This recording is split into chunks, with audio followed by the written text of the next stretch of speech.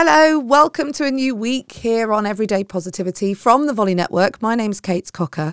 As we start afresh, I wanted to get you to think about what it is that you want for you this week. What I want for you this week and always is for you to feel that there is nothing that today can throw at you that you can't handle.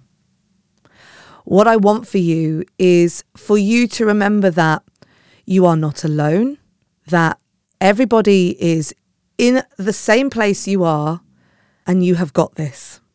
What I want for you is to understand that your life is limitless when you come to terms with your limits. What I want for you is a positive mindset so that you can feel joy, feel good, and make great decisions.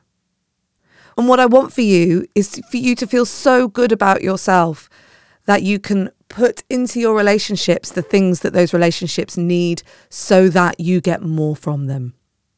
I just want for you to be happy every day. And that's why I am here every single day with thoughts and challenges and stories that I hope help you to set your mind in such a way that you know that you have 100% got this.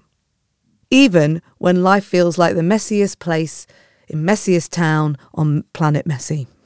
And you know why? Because you deserve that life. So today, chin up, big smile, feel the joy that the world is giving you. And I will be back tomorrow with another episode for you to help you on your way.